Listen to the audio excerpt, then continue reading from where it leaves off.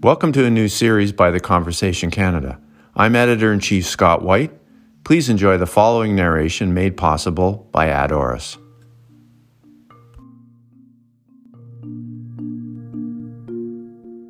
How urban gardens can boost biodiversity and make cities more sustainable. By Karen Kirstein Christensen Dalsgaard, an assistant professor in plant biology and urban ecology at Maswan University. Narrated by Ad Oris. This story was originally published on June 28, 2021.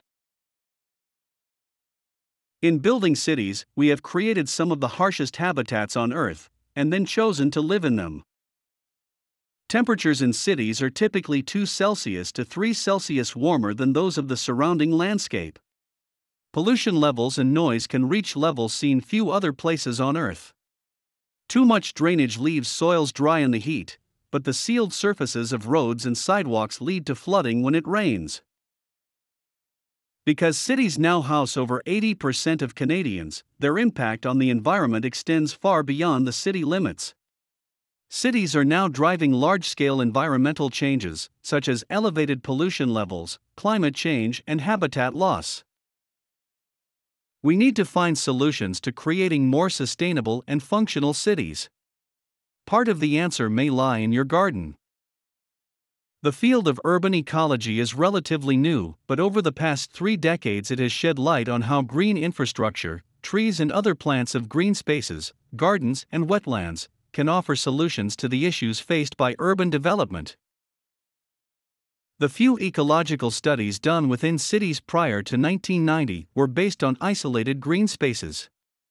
In the 1990s, there was a shift from studying ecology in cities towards studying the ecology of cities, where the entire city was seen as a coherent, functioning ecosystem, which led to the interdisciplinary field of urban ecology.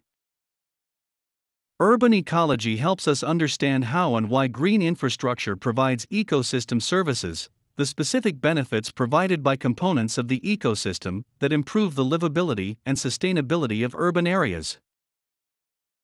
For example, vegetation lowers the temperature of the city by 1 Celsius to 9 Celsius. This is not only a matter of providing shade, transpiration from the leaf surface area allows the city to sweat. Leaves also slow down raindrops, and roots allow rain to infiltrate the ground, reducing surface runoff.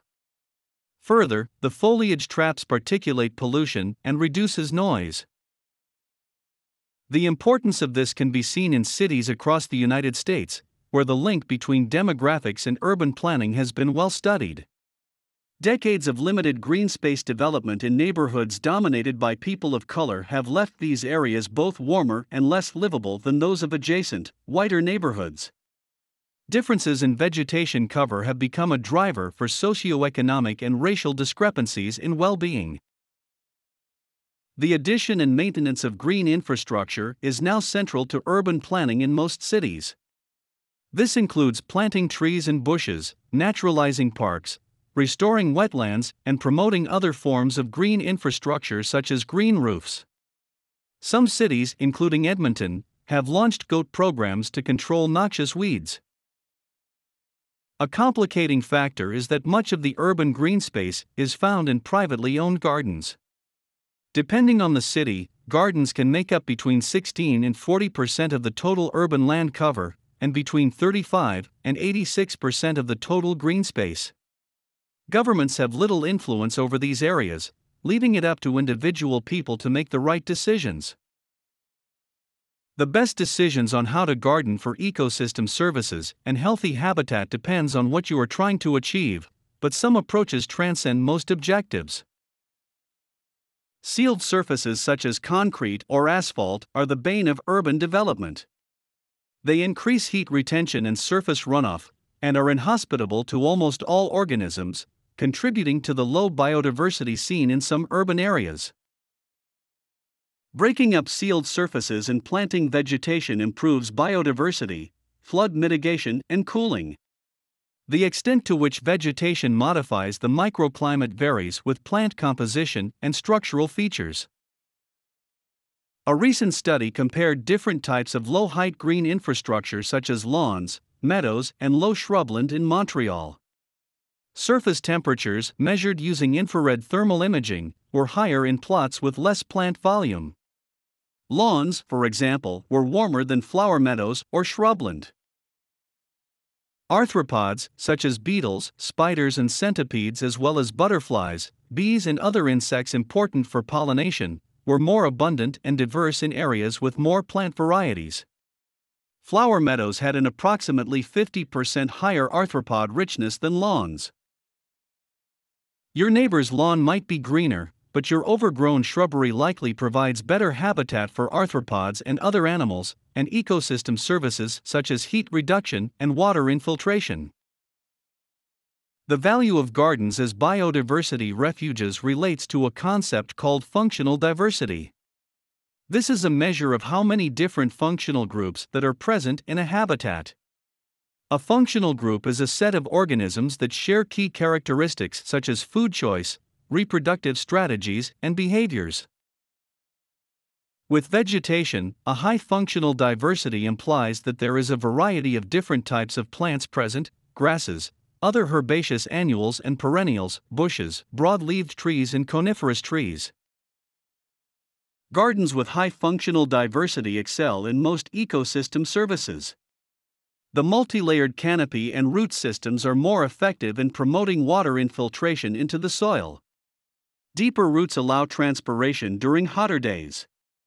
And a greater functional diversity of plants tends to result in a greater variety of animals living in the garden.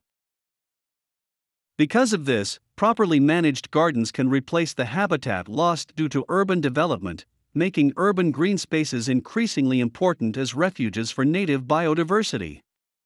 Planting functionally different and, ideally, native species that extend the period of flowering and fruiting throughout the growing season provides excellent habitat for pollinating insects, birds, and other animals. The biodiversity of gardens managed for habitat improvement can match that of natural areas. If you own a garden, you own one part of the solution to creating livable and sustainable cities.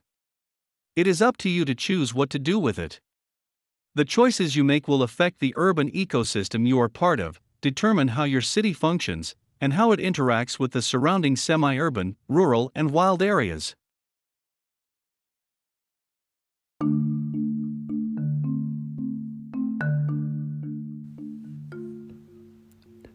This was the audio version of the Conversation Canada. I'm Editor-in-Chief Scott White, and thank you for listening.